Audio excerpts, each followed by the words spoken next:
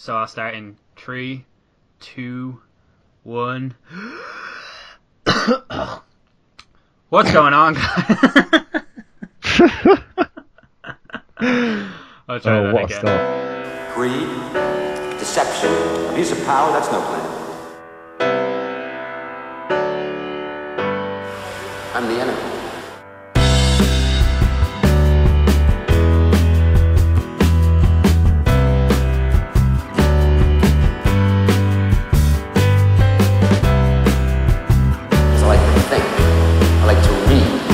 Freedom of speech, freedom of choice.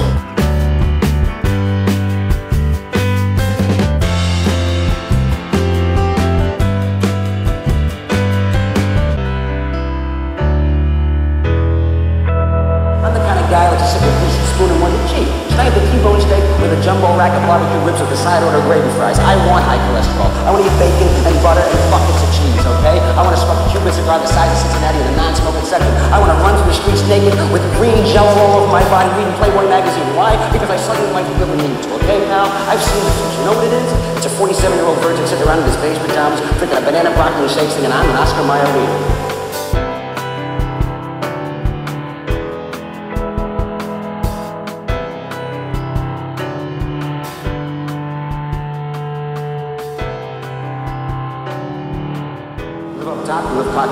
What he wants, when he wants, how he wants.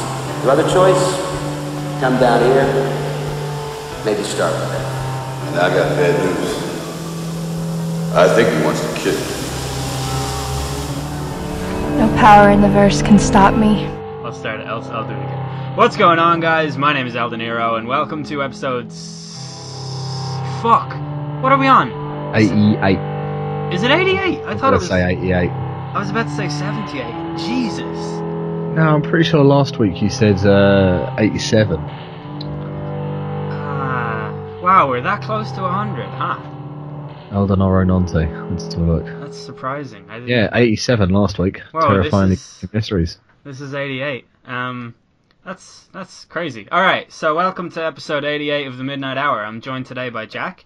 Hi, hello. How are we doing? Today we're going to discuss his topic. He came up with it, messaged me about it this morning. Yeah, I came up with it all by myself. And so we're going to talk about, let me just get this straight, let me just read the message. The good things that Hitler did. Okay. It's going to be a long episode. We're going to talk about lies, damned lies, and statistics, as Marilyn Monroe once famously said. If you can't handle me at my statistics, you don't deserve me at my lies. No, it was, of course, Einstein who said... No, just kidding. Ha! I fooled you again. It was Mark Twain. I have been bamboozled. You have, yeah. Mark Twain is just an absolute quote machine, and I respect that. I think he's an amazing thinker, and... as we'll find out in this episode, none of them are actually attributed to him. Mark Twain has the rare distinction of being the only guy that's ever actually accurately quoted. Unlike... I believe he has the rare distinction of having been the only person to have actually ever said anything. Yeah, that's true too. Because I know I never say anything useful or helpful. You once said, I've been not Jack, yes, I've been Jack, and that was a great moment in the middle of that was history. I think that was the moment that a little bit of me died. That was so funny. I don't know what you were trying to do, and that's what makes me laugh so much. I have no idea. Like, a part of me died, and it folded up inside itself, and then came out of my mouth, and that was just all that there was. Yeah, it is definitely interesting. So hey, check out the subreddit, you guys. Yeah. I should probably post, but I should probably use a different account, because God knows none of you should see anything that I post about normally. It's all the stuff that Hitler did that was good. It was good, yeah. It's funny, like, all the threads you've started are stuff like, did you know it was the Nazis who found out that smoking was really bad for you? Stuff like that. Just saying, you know, I'm not trying to, you know, influence anyone's opinion here. Just saying, you know, we should keep that in mind. Yeah. No, but the Nazis did some bad stuff. They did do some bad stuff, yeah, that is... I believe that is a true fact. Yeah. Right there. Yeah. We come not the only only with true statistics facts that will be included in this episode. Yeah. It is funny how many facts we've probably made up, while like really powering ourselves as a fact machine and like a bullshit like deducing or bullshit detecting machine. Like we think we're great at being like actually, but in fact we probably say lots of made up shit. I'd say.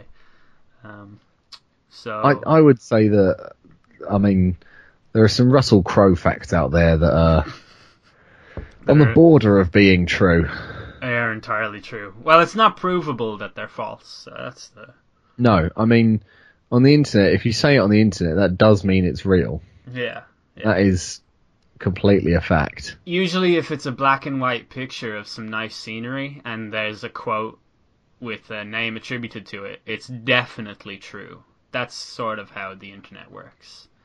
Oh, yeah, that's exactly how the internet works. My personal favourite is if it's a picture of Taylor Swift and it's a quote attributed to Taylor Swift, it's definitely what she said and definitely not a quote from Hitler. I love because that was a thing on Pinterest for a while. I love you're the second person in 2 podcasts to mention Pinterest to me, and I will be honest, it's a thing that I occasionally come across when I'm looking for pictures of things that I want, and it never lets me look at the picture. It's always like, sign up to Pinterest. Sign in, yeah. And I'm like, no. So yeah, no, that's fair. I don't blame you. Were you also looking for pictures of Lady Gaga cradling a pigeon? I made all of that up. That's not what I was looking for. We're off to an absolute sterling start with the lies. Yeah. Just sets the tone for the rest of this podcast. Yeah, it's been a pretty good start. I will say, though, seriously, have a look at the subreddit. I know Reddit's not for everyone. Certainly not for me. If you look at my thing, there's only one subreddit that I ever post on, and that is the Midnight Hour, which is relevant. And it's all shit posts. It's all shit posts, yeah. Every single one of them is me slagging myself off under an alias. On Eldenoro Nonti. Eldenoro Nonti, yeah. But, check out subreddit. I like it. I'm very active on there. I love reading the comments on there. I should be more active. You should be, yeah, you should be. Check out our merch. Go buy some Midnight Hour merch, because that's a thing that a lot of people did at Christmas. I don't know why I did that. Okay. A lot of people at Christmas bought merch. That was good. That was nice. Do more of that stuff. Do more of the giving money. Yeah, it's coming into summer now. It's not all black. We've got white t-shirts. There's grey hoodies on there. Duvet covers, stuff like that. So, shall we move on to the topic, or have we got any more shite talk to get out of the way? I think this entire podcast is going to be shite talk, really. That's all it's ever been, hasn't it? Yeah, I think there's a fairly... So boldly suggesting there that this podcast is anything but shit talk. What I especially love is that you came up with a topic. You messaged me. I was like, yes, let's do that. Then we started the call. First time we've spoken since last week. We have no idea what we're going to actually start with, but we're like, yeah, let's start. So, I believe the phrase you used was, I could talk for hours about this. Let's start. That was just a statistic. You can't believe everything I say. No, do you have said it on the internet now. Yeah, that's true. Which makes it true, absolutely, yeah. So then it must be true. If I said it and it's true, then it's a true thing. Yeah, exactly. It's a true fact. Man, the whole... just somebody incessantly repeating the word fake news, which is 2 words, not 1 word, the term fake news, and sort of raining it down upon the zeitgeist of the mass media that we consume. I feel like it's confused everybody in a really weird way, where you see something that's a minor discrepancy and you're like, fake news, fuck this, I knew it. You flip your table over, you walk, and it's not even, it's like there's a room full of people and you break in and you're like, don't panic, nobody panic, everything is under control. That's what the fake news phenomenon seems like. I feel like it's just you enter a term into the mainstream and it becomes a thing and people lose their shit. It's been absolutely and completely bastardized, and it's just so bizarre. I also can't believe that hand in hand with obviously fake news being brought about as a phrase is that false news on Facebook and stuff like that is now a massive problem as well, where people will just fucking believe anything they read. That's when I first that's when I first started talking about fake news, and I actually did a podcast about it with a journalist, and I was like, all right, this fake news is a real problem. You see people believing that Kanye West is a bad person, but then a few months passed, and it was like, this fake news is a real problem. You see people thinking that Donald Trump is a good person, or stuff like that. No, it has gotten a lot more, serious. It's gotten so bad. Like there are adverts warning and explaining how to avoid false news, not fake news, false news. Yeah. In the free newspapers they give out on the trains into central London. Those adverts are paid for by Mark Zuckerberg as well. Fuck's sake. Yeah. It's like, that annoys me so much. Why don't you spend money on stopping the thing that's doing the thing, you fucking goofball. Did you have a vision in mind of specifically what kind of context you wanted to talk about statistics to start off with, or? I've always absolutely adored telling people one statistic. What I never mention is that it's from 1993, so it's quite badly outdated at this point. This is Bill Bryson. The statistic might, yeah. This might always actually be older than me, but it's the one about more people dying from bedding-related incidences a year than getting killed by sharks. Yeah, I would say it's absolutely true, and I'd say it's probably, the statistic is probably even bigger now than it was before. Yeah, it's probably even more true than it was then. Yeah, I reckon it is. There's an interesting thing about statistics is, I can see every single different argument about them. Like, if a statistic supports my argument, I'm like, look at this statistic right here. But if it supports someone else's and they're showing it to me, I'm like, yeah, well, let's have a look at the data here. Where was this survey taken? Who's responsible for this statistic? Who polled this and stuff like that? And it's like a legitimate flaw in the human brain, I think, just the way that we examine statistics and the way that we sort of take them in. I guess we should start off by saying statistics is defined as a branch of mathematics dealing with the collection, analysis, interpretation, and presentation of masses of numerical data. So if you didn't know what statistics were before, I bet you really know now. You can't beat a good definition to start things off. So the reason I wanted to talk about statistics, or the reason that I thought about it in general, was because I deal with a lot of football-based statistics at work. It's just part of the nature of my job, and sifting through the complete crap in the world of statistics is incredibly difficult. So a player like N'Golo Kante, he's had a good season in the Premier League, to say the least. PFA Player of the Year, Football Writers Association Player of the Year. Arguably helped one of the main catalysts of helping turn Chelsea around from last season. Yeah. Look at the statistics, and he ranks in the top 3 for a couple of things, but does not rank highly compared to some absolutely ridiculous players that you will have never have thought of. So, Adama Traore, the Middlesbrough player, he ranks as the best dribbler in European football. Based on this is from a company called the CEIS Football Observatory, and they do a lot of really interesting studies into football and stuff like that. But they came out with this best dribbler in Europe's top 5 leagues list.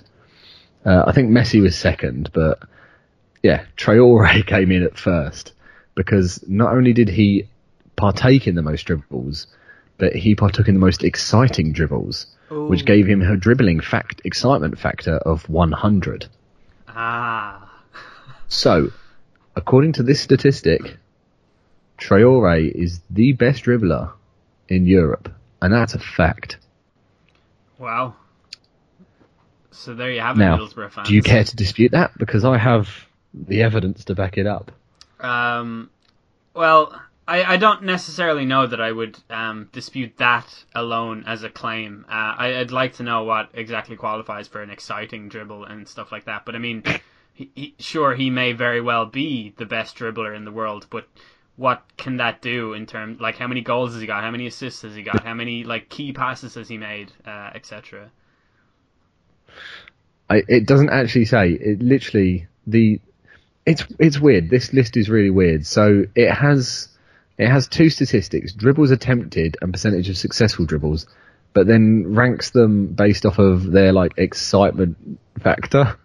Yeah. So, but a lot of I saw tons of newspapers at the time running with "You'll never guess who's been declared the best," and then just explained the out of 10 list and never explained what went into figuring it out. Yeah. Send that to fandom 101, really. Yeah, exactly. Send it to a bunch of drunk idiots and let it do the work. The thing is, like, I guarantee you that there are still Swansea football fans in a pub in Wales saying, like, look, Leon Britton is better than Xavi and Iniesta. It's been proven. He had more passes than them, a higher percentage of passes completed. Do you remember that statistic from, like? Oh God, there's one of those statistics or... from a different player like every year, isn't there? Yeah, but it's basically like Leon Britton when he was playing as the kind of he wasn't quite the anchor, but he was playing as part of a midfield trio for Swansea City, and he had like a pass completion rate of 97%, and so that compares higher to Xavi and Iniesta, who had, I think, 93 and 91 respectively, something like that. And then when you analyze, like, basically Leon Britton's passes, a really, really large chunk of them were backwards. And it was like 97%, but like 3% of the passes he attempted were forwards.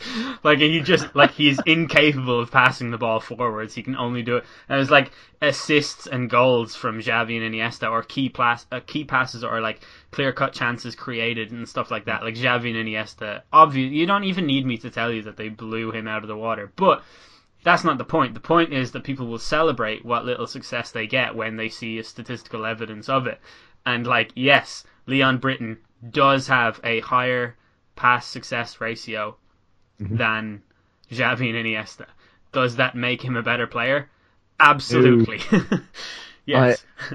I mean, I've literally just gone on to Who Scored now, and I'm looking at the pass completion percentage for this season. With 94.3% pass completion rate, number one is a defender from Paris Saint-Germain, Presnel Kimpembe. Oh, yes. 17 appearances, 1,530 minutes played. Excellent. He is the greatest passer in Europe at the moment. That's a fact. There you go, yeah. I could do this all day. There are so many that you can go through and look at. It's like my favourite thing is Ryan Giggs has the most assists in Premier League history for a single player. But that's also because he played about 700 games in the Premier League, which is the most by a single player in the Premier League. He played 700 consecutive seasons, didn't he? That's pretty impressive. Yeah, I think so. I think he was playing in the Premier League before it even started. Yeah, I think it was like 1498 when he made his debut for Man United, so that's pretty good. Yeah. He really was ahead of the curve. I see a lot of stuff like this online where people will post a picture of a Sky Sports comparison thing, and it's like, it'll be like fucking Phil Jones compared with like Sergio Busquets, and it'll cherry pick the things that Phil Jones is better at than Busquets, you know, like weird facial expressions and whatever. Fully aware of those, yeah. Yeah, whatever it is. And United fans will be like, look at this, see. Well, if this isn't proof that Busquets is overrated, because Man United, there seems to be a section of Man United fans who absolutely despise Barcelona that I feel is kind of entrenched. Oh, mate, it's the unspoken rivalry. Yeah, it is. It's the England-Germany rivalry, where England are like, yeah, and Germany like, what are you doing? Yeah, it's weird. I love those one-sided rivalries. And it's like, United have that with Barcelona, and therefore every now and then you'll see Man United compare the odd player here and there with Barcelona players, and that is why the people who think Cristiano Ronaldo are better than Messi, like every single one of them supports either Real Madrid or Manchester United. There's like no neutral person that thinks Ronaldo is better than Messi. It's like the weirdest thing in the world. Like, there's a guy in work is like obsessed with Messi in a really anti-Messi way, hates Messi. And I was like, that's like, why? Well, because he supports Man United. Obviously, I didn't even have to ask him before I knew. Sports is so. I don't know, like, I assume every sport does this on some base level, but the way football divides people or turns rational people into morons, I've never seen anything like it. I'm not saying you're a moron for thinking Ronaldo is better than Messi. I'm just saying that the majority of people who do are Man United supporters, when the vast majority of football fans in general think Messi is better. And, like, I think there's a reason for that. But, you know, whatever. I'm sure people are already triggered and offended. Yeah, we've definitely offended some people already, 100%. But moving away from football, just slightly, there is naturally a cracked article about this. Oh, yes. Of course there is. I mean, it is from 2008, so this was in the world where everything on the internet was actually true. Pre-9/11. Yeah. You know, because 11 was the year. It was before September 2011. Technically a fact. Yeah, it is. And the first one is obviously that you accidentally swallow about 8 spiders a year. Yeah. And then... See, this is one that annoys me, because you get 2 subsections of people with this. Well, you get 3. You get the people that believe it straight off the bat. And then you get the people that deny that they never eat spiders, despite spiders quite liking dark, warm places. Yeah. And then you get the other ones, people where turn around and go, actually, I think you'll find it's more like 20 spiders a year. And it's like, what? Why 20? That's a very round number. Yeah. Like, what? I will concede, right, that when I get drunk, if there is an argument going on, there is some part of me that feels like I have to interject with knowledge that I don't necessarily have. And, like, I know it's a human thing because I know people who do it sober all the time. It's so weird. The weirdest thing about the spider myth and the fact that, you know, the average human consumes, I've heard variations of it, 6 to 8 spiders in a year. It was invented by somebody who was showing how easy it is to spread false information on the internet. Like, that has to be the biggest... Like, I've had teachers tell me this. Yeah.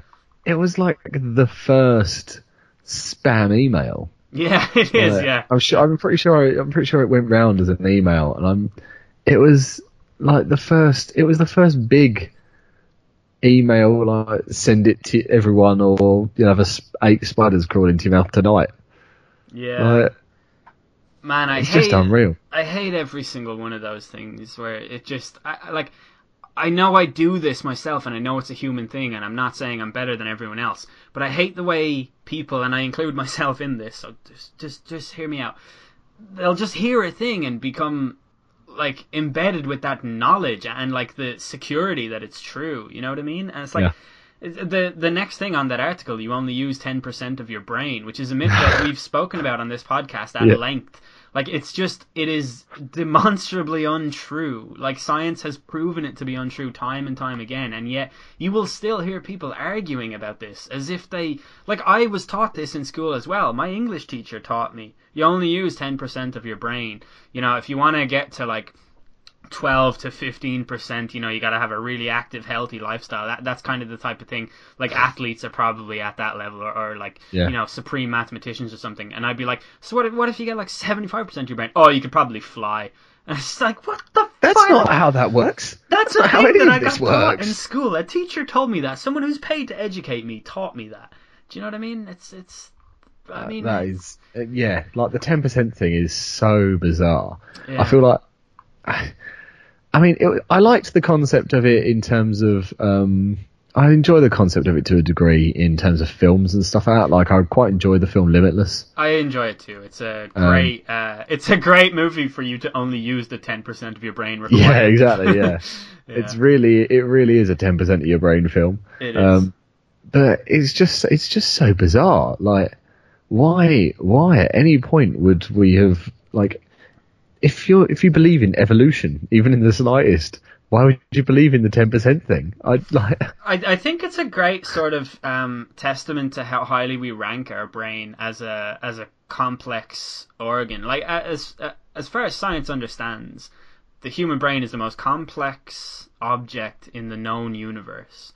And That's true. We understand that because we have to live with one, and, like, you know, it talks to us all the time. Your brain does incredible things. I tell you one thing, right?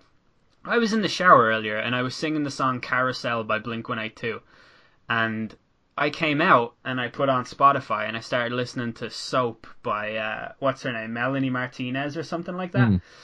And my thing was on shuffle, and the very next song that came on was a song called Carousel.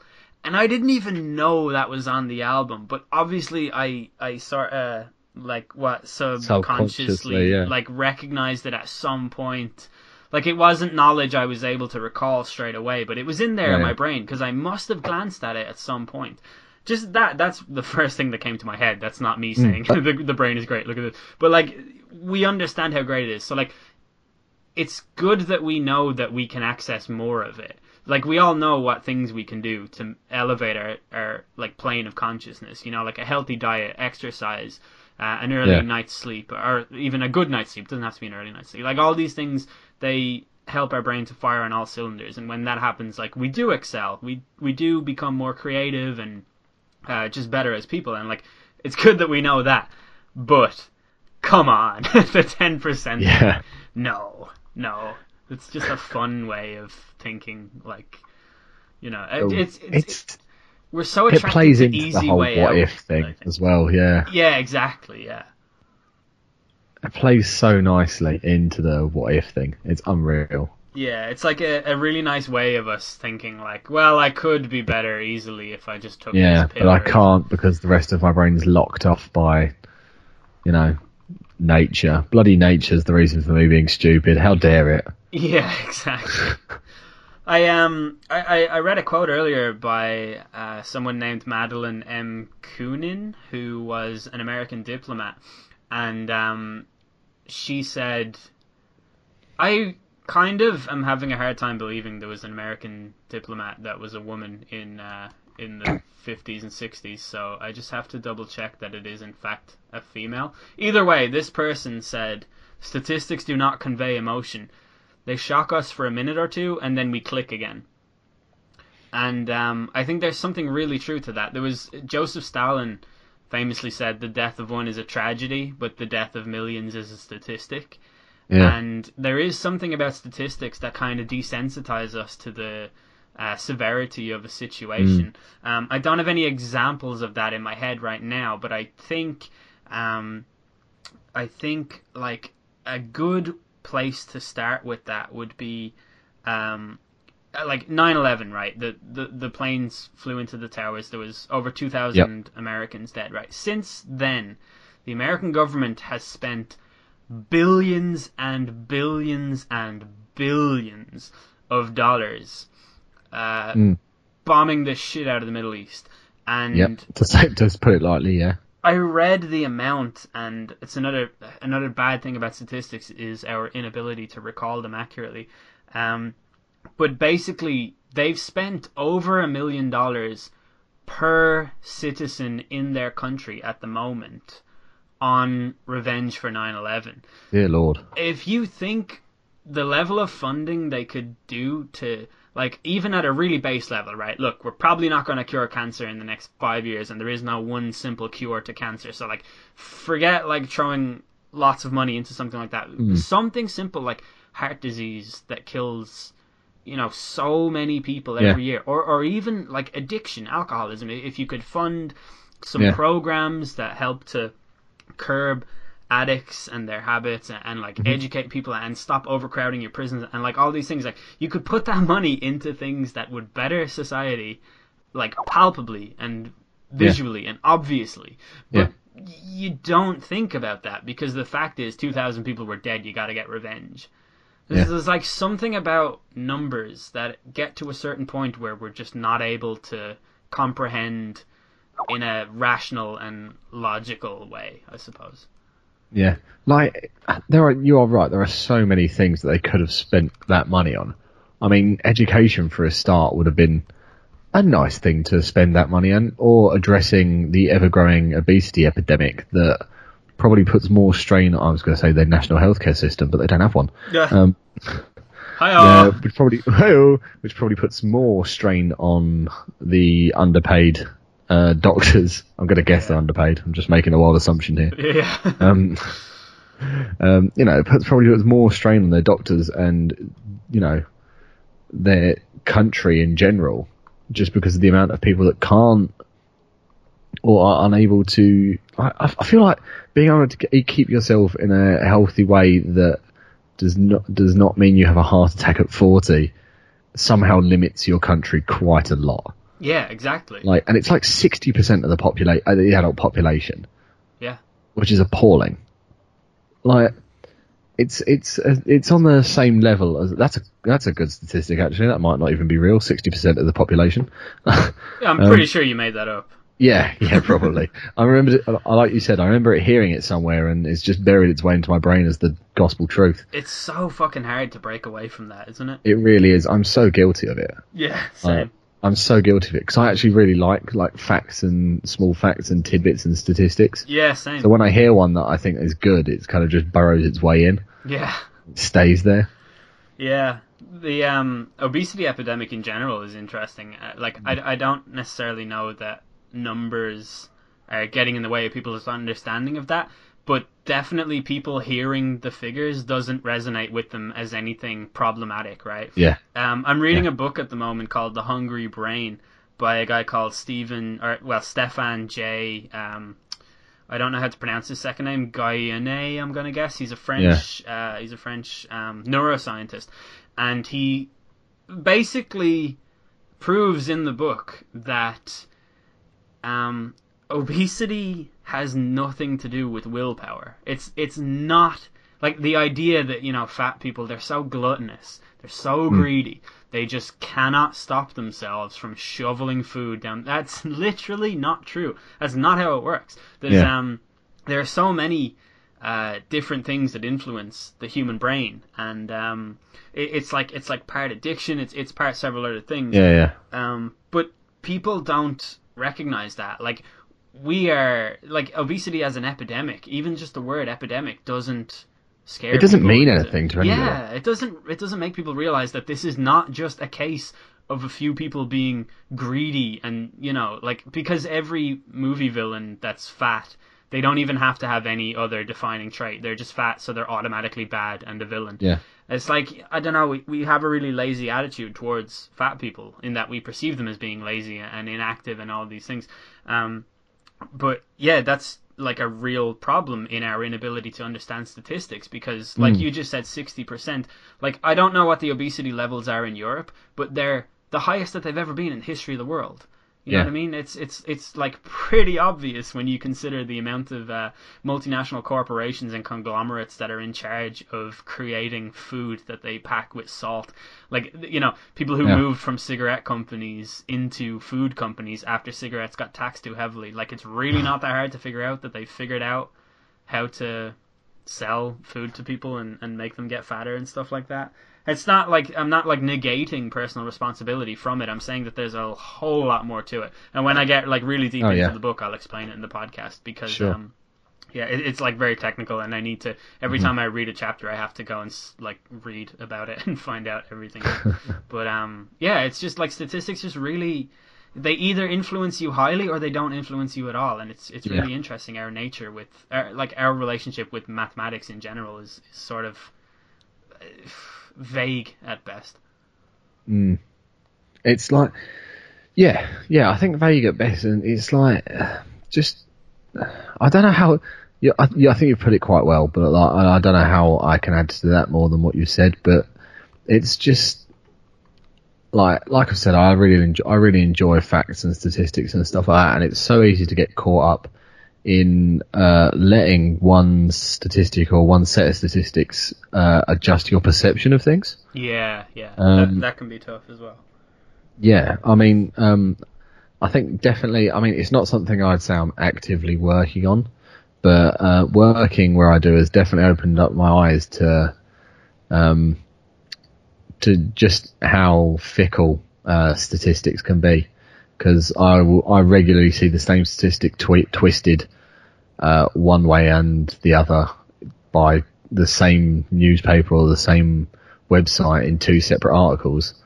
Yeah. And it's just like, the way news media actually present information, and I'm not talking about like the upper echelons of, like the Financial Times and the whatever. I'm talking about like the Sun, the Daily Mirror, and I'm talking rags. I'm talking specifically about sports because that's kind of, whenever I get into a discussion about statistics and stuff like that, I think just the easiest way to boil it down is with sports. It's like the easiest way we have of communicating what we're talking about. But there's an article like every year about an England manager saying he may call Januzaj up to the team, right? Like, no, he won't. No England manager will ever call Januzaj up to the team. They would never call Arteta or Almunia or any player not born in Britain who's lived in England a sufficient amount of time to have British citizenship. And the reason is that the home nations, Wales, Northern Ireland, basically Great Britain.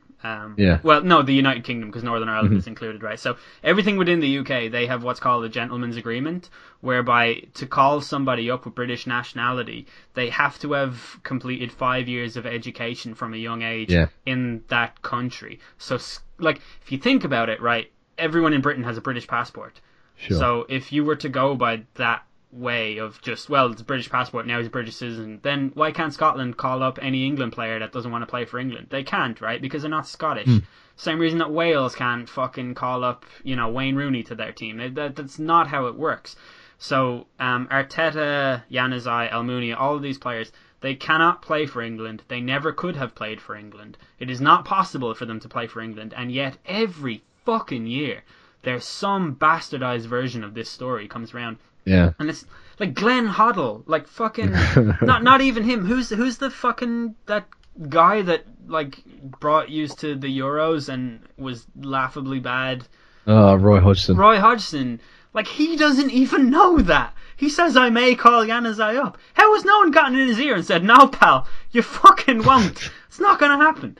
Like, it's just, I don't know, the way the news carries this information, and statistics is one of the main ways they do it, especially in sports. Like, it's always to do with statistics. Everything gets boiled down to statistics. Statistically, Wayne Rooney is better than, like, Jesus Christ, just use your eyes and look at him on a football pitch.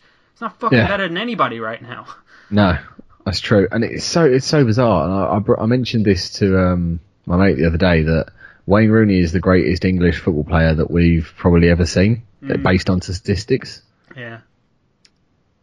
It doesn't feel that way. It doesn't feel like it should be that way. Like, watching him play over the last few years, if you'd never seen him play in his prime, you never would say that. No, absolutely not. And it's just, like the statistics, and it links in nicely with, you saying about Roy Hodgson and stuff like that, and reminded me of, I can't remember who it was, but there was a commentator watching a Chelsea match and referred to Victor Moses as a young English talent. Oh, God. Ignoring the fact that he's A, 27, and B, Nigerian. Yeah. Like, there's some, I feel like it's partly linked with the fact that he's, I can't remember who it was one of the commentators, but he's in his late 50s, early 60s or something like that. It must be partly because he's old and he's got this bias of hearing, like, he's also stuck in that kind of thing where he's heard someone say something, and it would have been years ago, but he would have dredged that up for whatever reason in the heat of the moment saying that. Yeah. But also the fact that then when it comes to things like that, and there's players that have been around for a long time, or like Moses has been bouncing from club to club, not doing much, he could have slipped under the radar for a lot of people a bit. But it's like, I mentioned to someone the other day that Oxlade-Chamberlain, he's 24. And it feels like he's been around for years. It does. If you had asked me how old he was, I would have said 27, 28. And I think there's just this weird perception of bias in football as well, based on time, because players don't spend a lot of time playing it at the top. Like, you think it's so bizarre to me to see players that are younger than me popping out kids and making, $100,000 a week. I fucking hate it. But then they're in the middle of their career. I'll hit the middle of my career when I'm in my 40s. Yeah. They're at the middle of their career when they hit 21. Jack Wilshere is only 25. Yeah. Isn't that shocking? That dude has another so 7 years of Premier League football ahead of him. It's so bizarre. Yeah, it's crazy. Like, you could list off so many players and it's like, holy fuck, he's only that old. And don't forget that at 35, Zlatan's 35. Yeah. My dad had only just become a father, was only a father for about 2 years when he was 35. Yeah. That's, thinking about it that way is so bizarre. And you've got Raheem Sterling and they're popping out 6 kids by the time they're 22 because they're making $140,000 a year. He only actually has 1 kid. That whole, he has loads of kids thing is just a weird lie that found its way into the world. The national consciousness, apparently, just like me. Yeah. Another, bias like that, to move away from football, that I've been sort of fighting for the last however many years, is the idea that my generation are the worst. We're lazy and, we've lost a kind of what's the word? We've lost what it means to be a true whatever. We've lost these important values and stuff. We don't understand what it means to respect authority and things like that. And one of the statistics I read, I don't actually have it in front of me, and I'm not sure I can recall it. But the number of teenage pregnancies right now is lower than it has ever been in history. Yeah. And I feel like that is not something that is understood by the previous generation, because the amount of times I have been lectured about my generation, and you wouldn't believe how often it happens. I don't say this because I carry around some kind of axe to grind.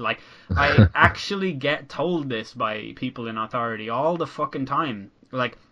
Generalizations about my generation are, it's rampant. It's ridiculous. The number of times that I have to defend my generation using things like statistics, the teenage pregnancy thing, the fact that crime is at an all-time low across the board, or the fact that traffic accidents are down. No one in your generation knows how to drive. Motherfucker, people in my generation don't know how to crash.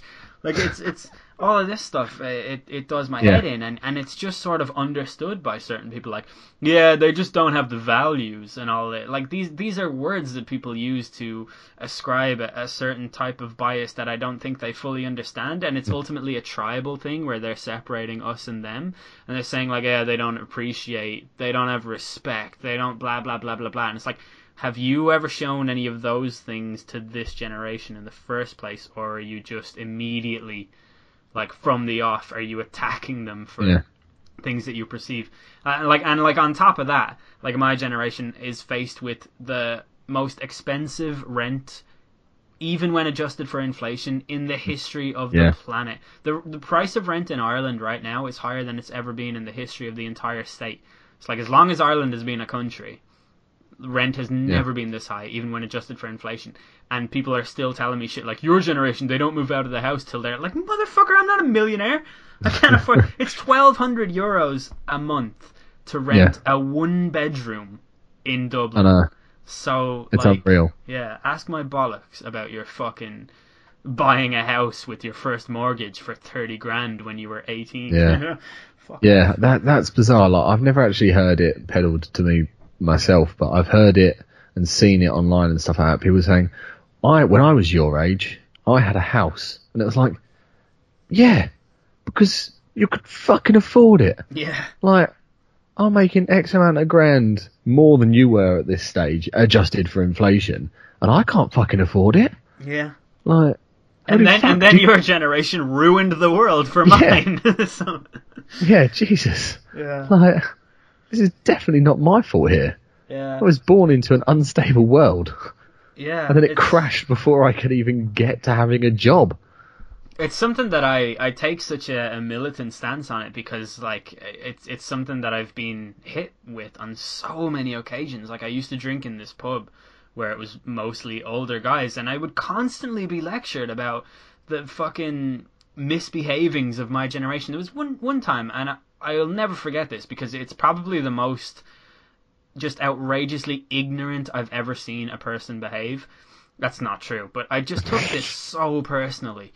I wear, like, nearly every jumper I own has a hood on it. In fact, I'm pretty sure every single jumper I own has a hood on it, except for my Drake Christmas jumper, which I'll never wear again. But I was getting up, I was leaving, and I drank my pint, I put it down on the table. I stood up, I put my hood up, because I was putting my jacket on. Obviously, you pull your hood up and you put your jacket on over that. And then hood back down, yep. Yeah, so this is like maybe a 4-second motion at most. And this guy goes, "Is it raining or something?" And I was like, "What?"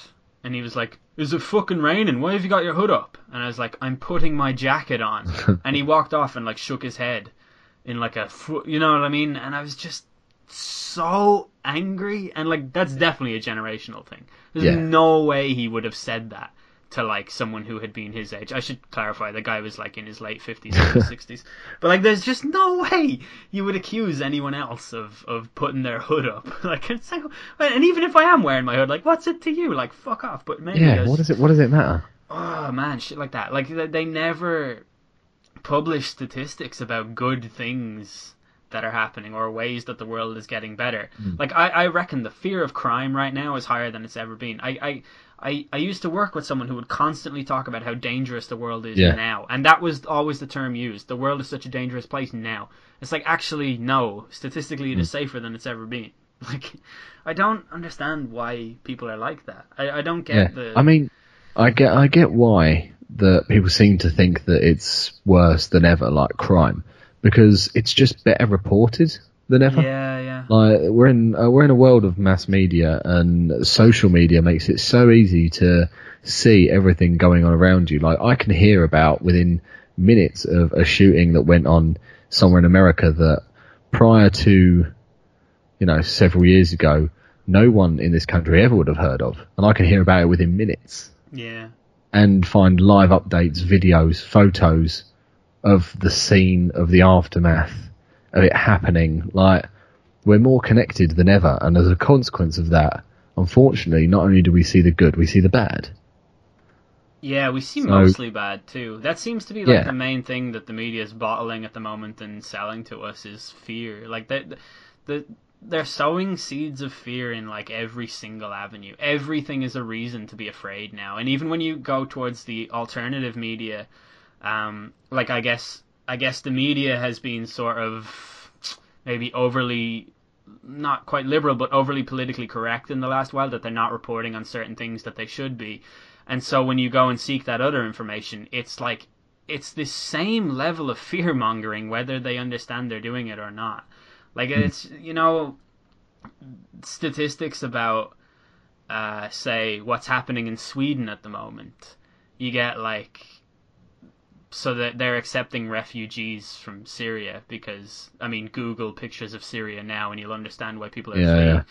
And yet you get, like, one chunk of people who are like, yes, they should be taken in, and then another chunk of people who are like, nah, there may be some terrorists there, we shouldn't accept them. And then another chunk of people who are like, literally every single person going to Sweden is a terrorist, and you cannot walk down the street anywhere in Sweden or you will be murdered by terrorists. It's a terrorist country now, R.I.P. Sweden, stuff like that. And it's like, even with statistics, these people will never change their minds. Like, it's... I guess another, like, great example would be American gun deaths. Culture. Yeah. Oh, yeah. Yeah, like, and I've said it before, but America is everyone can moan and complain about the amount of guns in America and throw out the statistic that there's 4 guns for every man, woman and child, or legal guns in America. Yeah. Like, or I've heard between 2 and 6 for that statistic as well. But they're too far gone. Like, it's a fact. Like, it's like guns are too far gone in America. There's no getting them back. Like, there's never going to be like a Simpsons episode where everybody turns to their guns and they melt them down and make them into slides. Yeah. Like, for kids, it's never going to happen. Like, that's just how things are there now.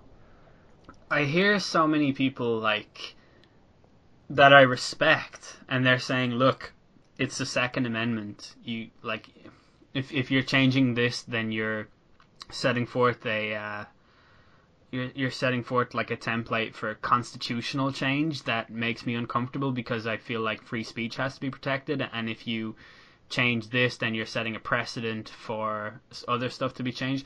I get that, and like, I think that's a reasonable sort of argument. It's probably the most coherent argument I've ever heard against repealing the Second Amendment. But just when you look at the statistics of the number of people who are killed by guns in America and like compare it to literally any other country, like, it is a problem. It's like, I don't know, 60% of homicides are by, well, this is from 2012, but 60% of the homicides in America were death by guns. But also, there's a really large, I think it's like 35%. Again, it really does suck that we're doing an episode on statistics and none of us can accurately call a fucking statistic. But it's like 35% of actual gun deaths are suicides. And like, it also really upsets me that that's not explored. Like, because people are like, oh, well, if you take away their guns, they're going to kill themselves anyway. Like, no, they're not. It is proven scientifically that that's not the case. Like, they fucking... You change the color of a bridge from, like, blue to red, and that makes people commit suicide less. There are, like, all sorts of things that go into the impulsive decision by a person to kill themselves. Like, for example, suicides mainly take place on a Wednesday because it's the middle of the week, and it's at that point that a person can go, oh, fuck it, I just cannot do another 2 days of this shit. Yeah. And then they kill themselves. Like, the people in England used to kill themselves using those ovens, the gas ovens that Sylvia Plath killed herself with. And then when they stopped making those ovens, the suicide rate went down, right? So if you deny a suicidal person the means to easily kill themselves, they are not going to kill themselves. And I feel like, whatever about your right to own a gun, like, can we not just care about mental health in the country? Like, it just, I don't know, I just, sure, bring in background checks and everything, but then the number of suicides and, like, mass murders and stuff we see that would have taken place regardless of background checks, it's like, it leaves you at a sort of a, I don't know, a moment where you go like this. just like... just utterly defeated by reality. Yeah, it does get a bit much at times. But stepping away and into something more light-hearted, if I can. Fine.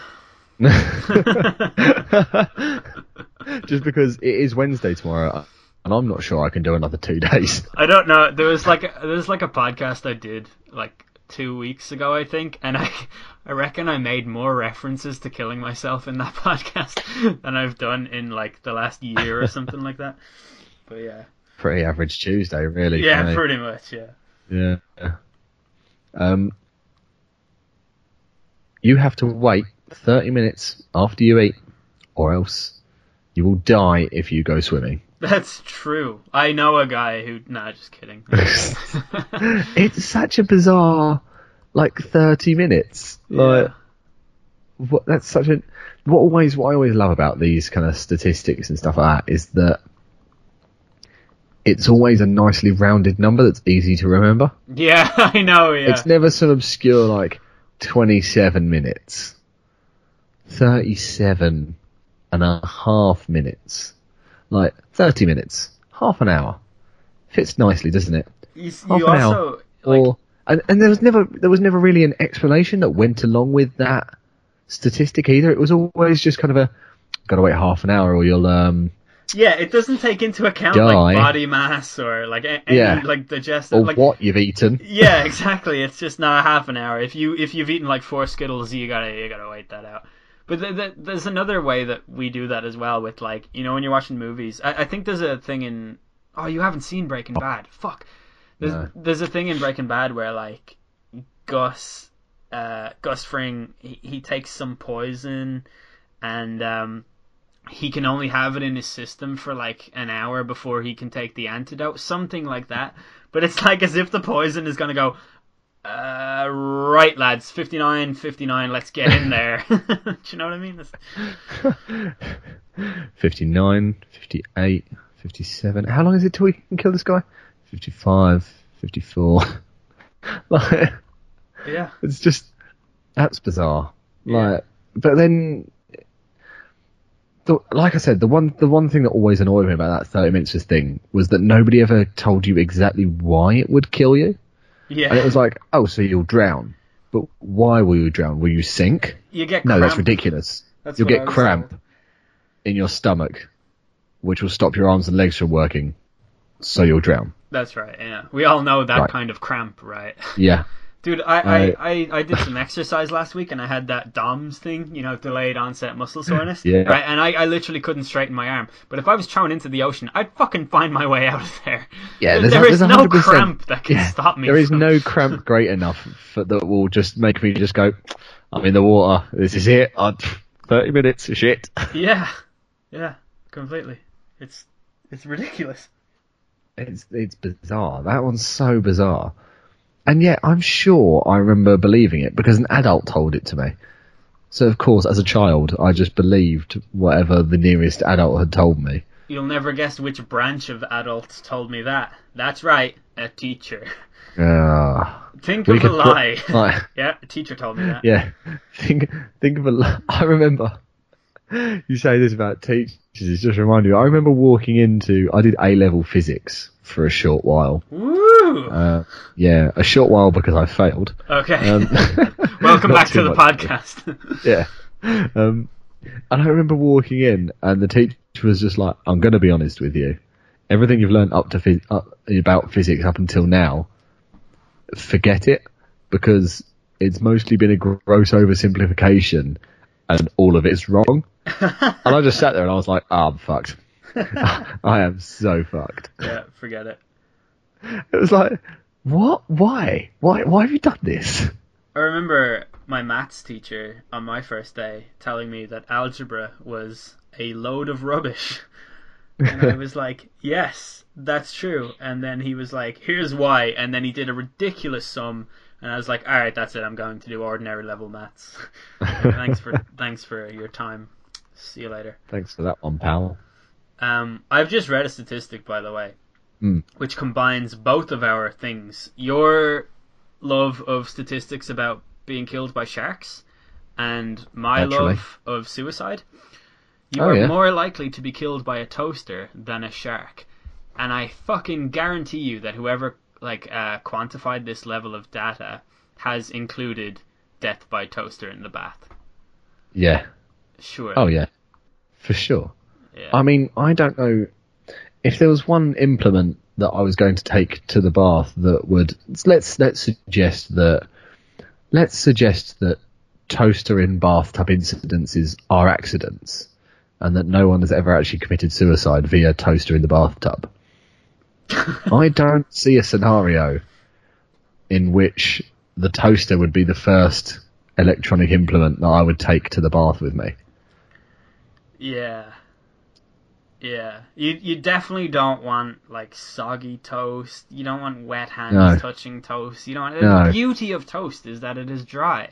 Yeah, that is one of the main things that is appealing about toast. Like, if you wanted soft bread, you'd have bread.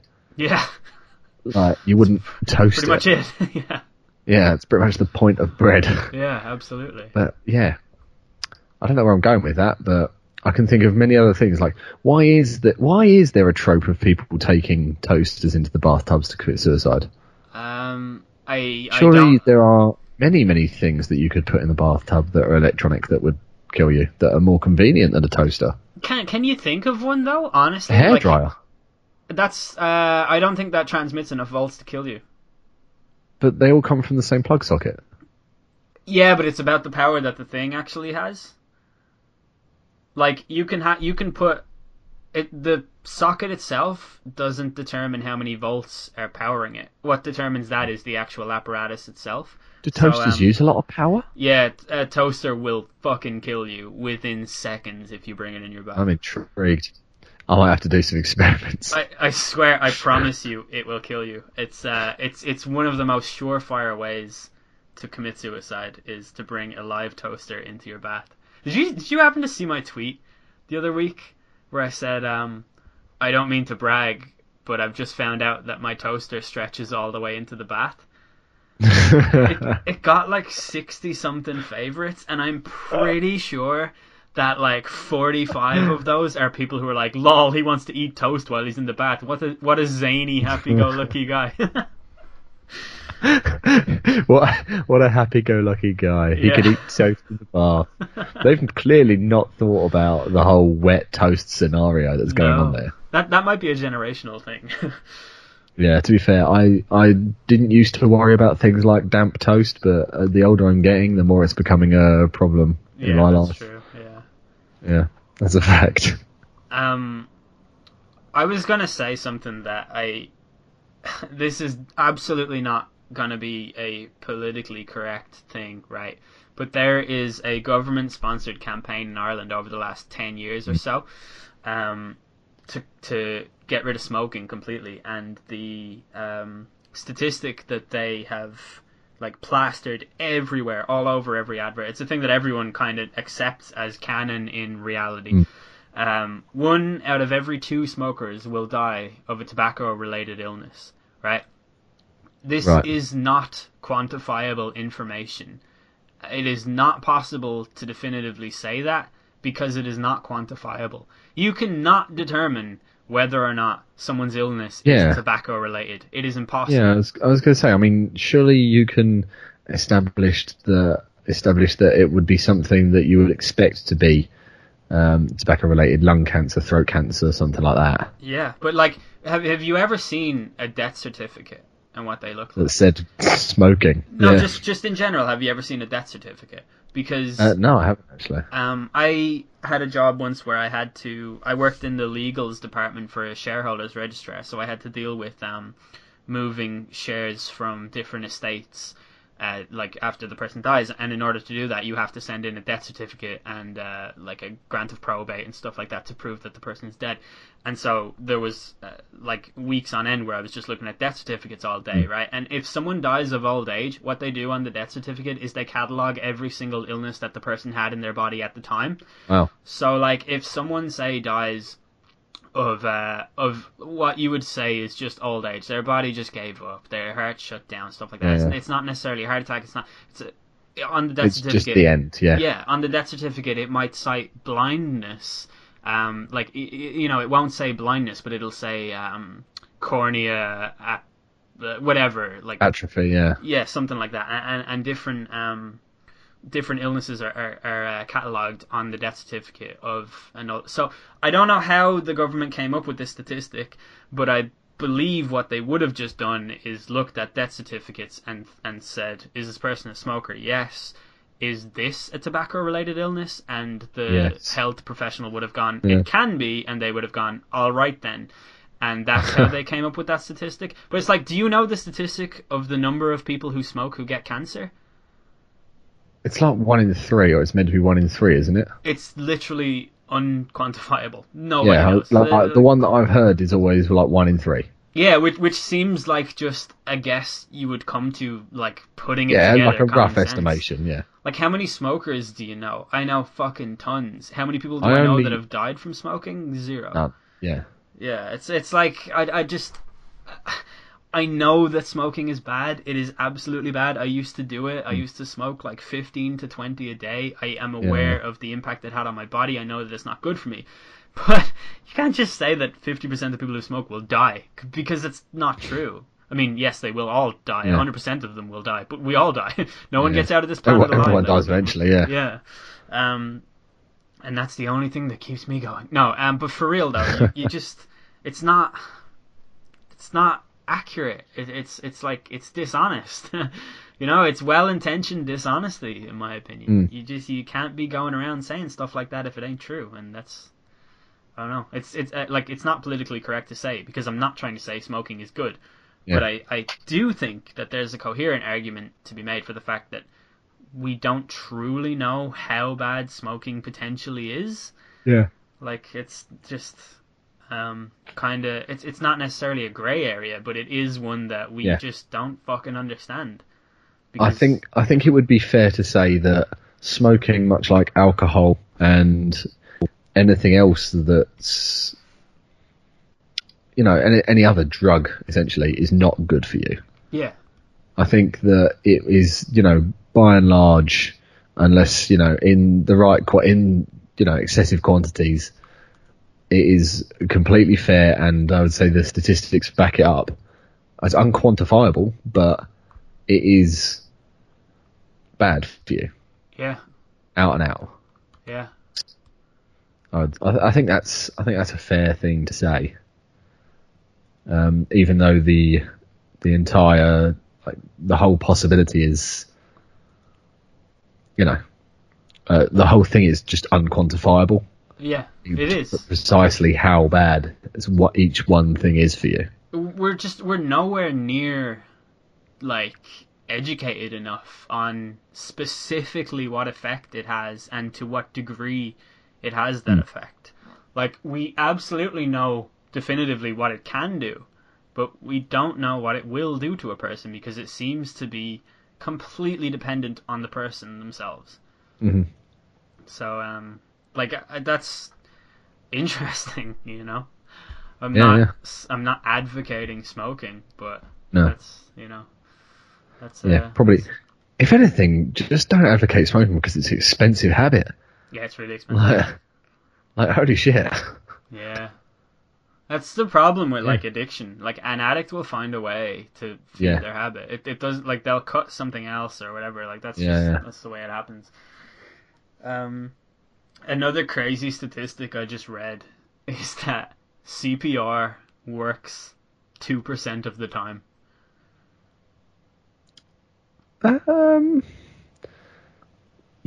Like, what I'd like to know from that statistic is they got that how many times. Yeah, number one, where did you get that?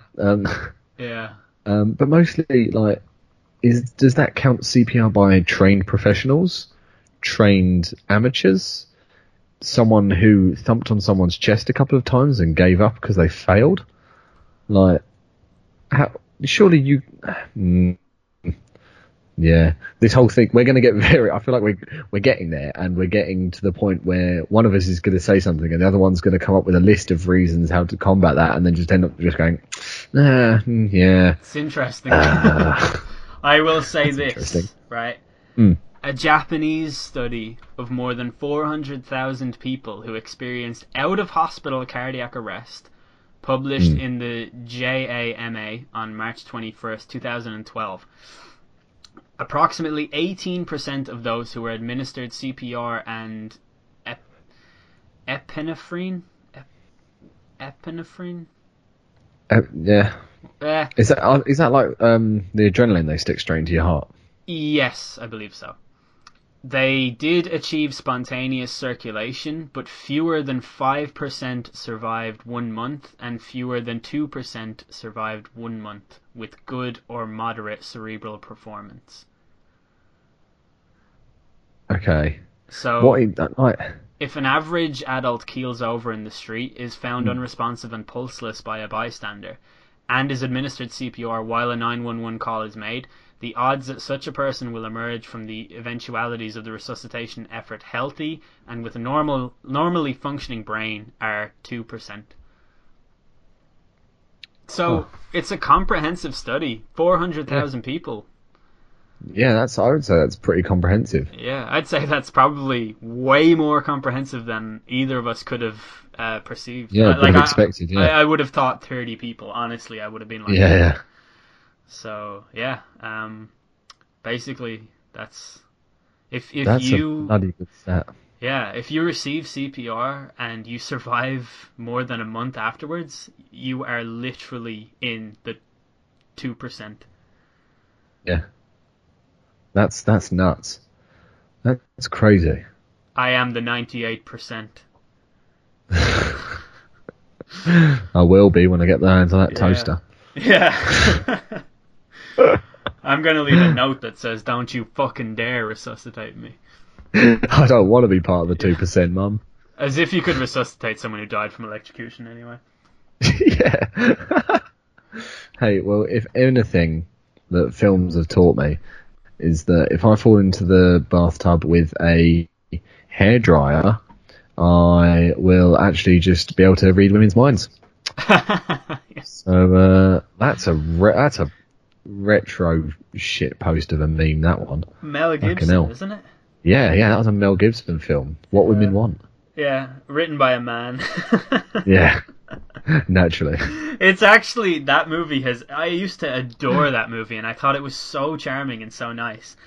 And it's really not, though. It's actually one of the most sexist films. Yeah, like I remember really enjoying it when I was younger as well, and then I watched it again recently. I was like, "Fucking hell, what is this?" Yeah, it's distractingly like bad. It's just it's what women want inside of the brain of a man. Like literally, that's what it is. It's absolutely outrageously fucking biased and just it's just terrible. Yeah. I can't disagree. Yeah. But I've just been reading some more statistics as well, and this is now my new favourite one. You are 7 times more likely to date a supermodel than getting a royal flush in a game of poker. Fucking hell. So the odds of dating a supermodel is 1 in 88,000, according to this picture on the internet. And the odds of getting a royal flush are 1 in 649,000. That is... Have you ever heard the statistic about, like, the odds of a fucking deck of 52 cards? Oh, yeah. You've seen the one on... I think Stephen Fry read the number out on QI once, and it was... ridiculously long, like stupidly long. It's basically like, for those of you that just didn't get that random QI reference, it's like if you shuffle a deck of cards, the likelihood is that nobody in the known universe has ever held a set of cards in the order that you have them in your hands right there and then. Yeah, that's how many like combinations of suits and numbers from the 52 cards there can be. I used to know how to actually calculate all of that stuff, and in my head what you do is you multiply 52 by 51 by 50 all the way down to 1. Yeah. But I'm not sure. I think that just gives you the number of potential outcomes, but then to find out the likelihood of ever achieving that, you have to do something like, it's like 52 by the power to the power of 51 or something like that. I can't remember. I don't know, but that's reminded me of the other stat that was like there's more grains of sand on Earth than there are stars in our universe. No, that's not what it is at all. Is it the other way around? It's for every 1 grain of sand on Earth, every 1 singular grain of sand that you can barely pick up in your finger, there is 10,000 stars. Oh, just that's such a ridiculous... Yeah, it makes me sad. Where it makes me did feel that start? Like... It makes me feel cold and empty inside when I think of that statistic. I just like, who's thought they'd figured out how many grains of sand there were on this planet? I know, yeah. Like, that's the most bizarre. Lads, I've done some digging, quite literally, and I've done the maths. Turns out this shit is everywhere. I think you'll find. I think you'll find that. There are 10,000 stars. And when it gets to that point, though, you're just dealing with like estimates, aren't you? Like quantitative and qualitative methods and stuff like that. Like it just gets insane. Yeah, like it's like the people. I like the things people like talking about compressing all of the water in the world and making it into a planet or something like that and sending it out to space and it being smaller than the moon or smaller than Pluto or some shit like that. And it's like, what? Like, you've just taken the fact that the Earth is 70% water, covered in water, and mathed out based on the average depth of an ocean. Yeah. Like, that statistic means absolutely nothing. It's like, and then why am I seeing this tweeted out by a science Twitter account with a picture of Pluto? What the fuck's going on? Anyone who fucking follows that I love science thing or whatever, like, nah, you don't. You love being told that you're smarter than everyone because God isn't real. That's pretty much like the main.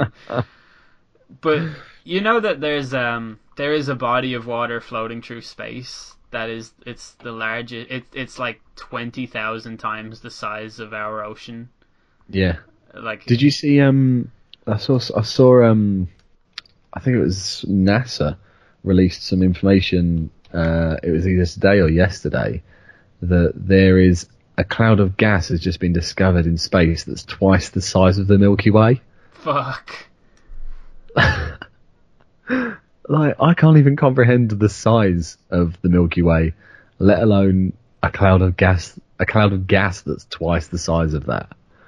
Yeah. How mad is that? Me and my friend Dr. John, who is an actual doctor, we recorded an episode about the Fermi paradox and all about outer space and stuff.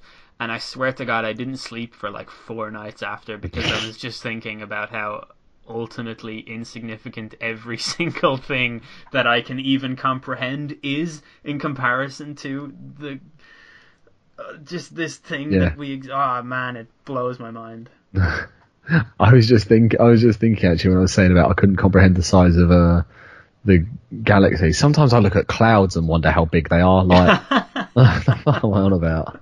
I can't figure out how tall a nearby hill is if I'm looking at it. I don't figure out what 2 times the size of the Milky Way is. That means nothing to me, that statistic. It sounds big. I'm going to guess it's big. If I see like a really tall guy sitting down on a bus, I will not know how tall he is when he's standing up. I cannot figure that shit out. That's just not going to happen. Nah, not at all. I want to just recall, I believe I said this statistic on the very first episode of this podcast, and by very first I mean the second, because I just remembered that the first one was actually the Guilty Pleasures one. Yeah. But spiders and the fact that, you know, the Black Widow is the most deadly spider. Yeah, like, I don't think anyone has even been bitten by a fucking Black Widow in the last like 20 years. There's like less than 1 deaths in America due to spider bites, and I think it's the exact same statistic in Australia too. If you want the actual one, go back and listen to episode 2 of the podcast. I feel like I feel like that was the stat that was like there's not been a spider bite related death in Australia since like 1987 or something like that. Yeah, I think that does sound eerily familiar. Yeah. So basically, smoke all the cigarettes you want and bathe in spiders while you eat them in your sleep, because and don't forget to toast them first. Yeah, in the bath. I think that's everything I've learned from this episode. Yeah, same. I definitely learned that I'm going to be taking up smoking again because I can afford it now, so I have nothing else to worry about. There's no other reason why you shouldn't. No, exactly. Are we done? Do we have any other little? I think I'm out of fun facts. I think I'd like to say this. Wikipedia, in the statistics section, there is a bracket called misuse, and the main article is misuse of statistics. But it gives a little bit of advice on what to do when you are presented with statistics. And particularly if you are skeptical of them. Ask, who says so? Does this person have an agenda? How do they know? How did they source these facts? And do they have the sources available to them? What's missing from these statistics? So have a look at it yourself.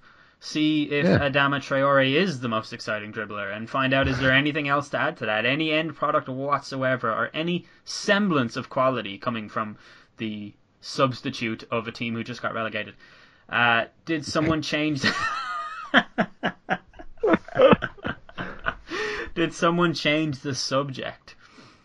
And does it make sense? Is their conclusion consistent with what you already know? And if you follow those 5 steps, you too will be an exciting dribbler. Do you get it? Because you've dribbling involves steps too. You get it?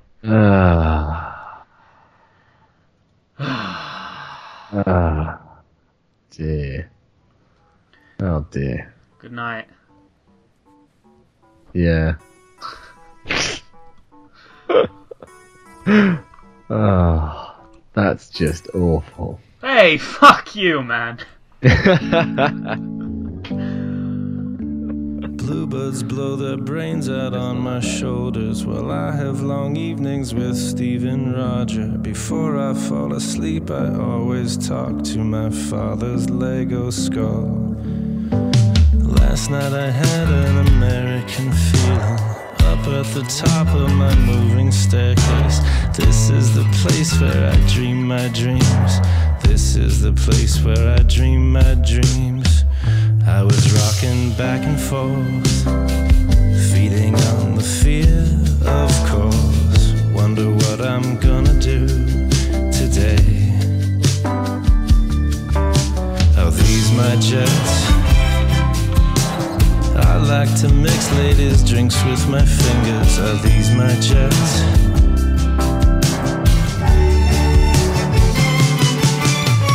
Seems like every day somebody from college comes by to tell me his life is in ruins. I like to tell him my stories from college and how I was so lonely. I was rocking back and forth, feeding on the fear, of course. Wonder what I'm gonna do today. Are these my jets? I like to mix ladies' drinks with my fingers. Are these my jets?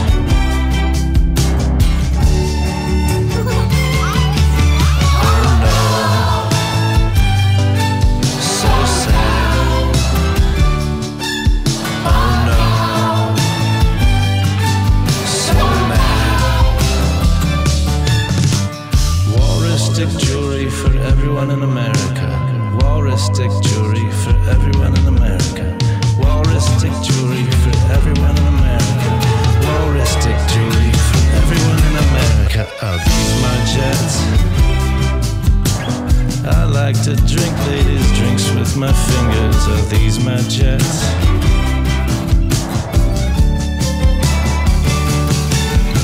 Are these my jets? I like to drink ladies' drinks with my gingers. Are these my jets?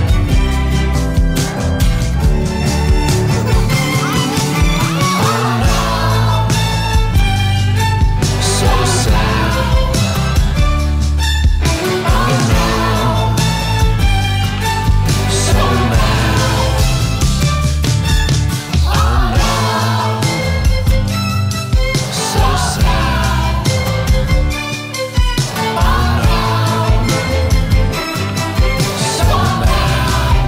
These are my jets. Esta la joya que les prometí, la verga de la moza. Esta la joya que les prometí, la verga de la moza. Are these my jets? Walrus-stick jewelry for everyone in America. Are these my jets? Walrus-stick jewelry for everyone in America. Boom! That's how you do it. All right, get out of the way. Get out of the way. No, that's what I'm saying. No, that's a Check it good out. score. Let me get in there. No. You try to beat that. That's Give a it good a score. shot. Let me see. Go ahead.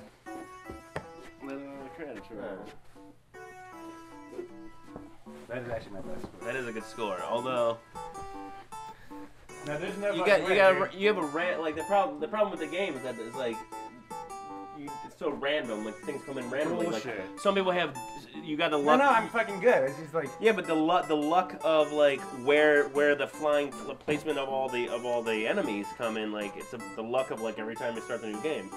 because they're random. No. You don't have to do that. You have to hold that down and go like that.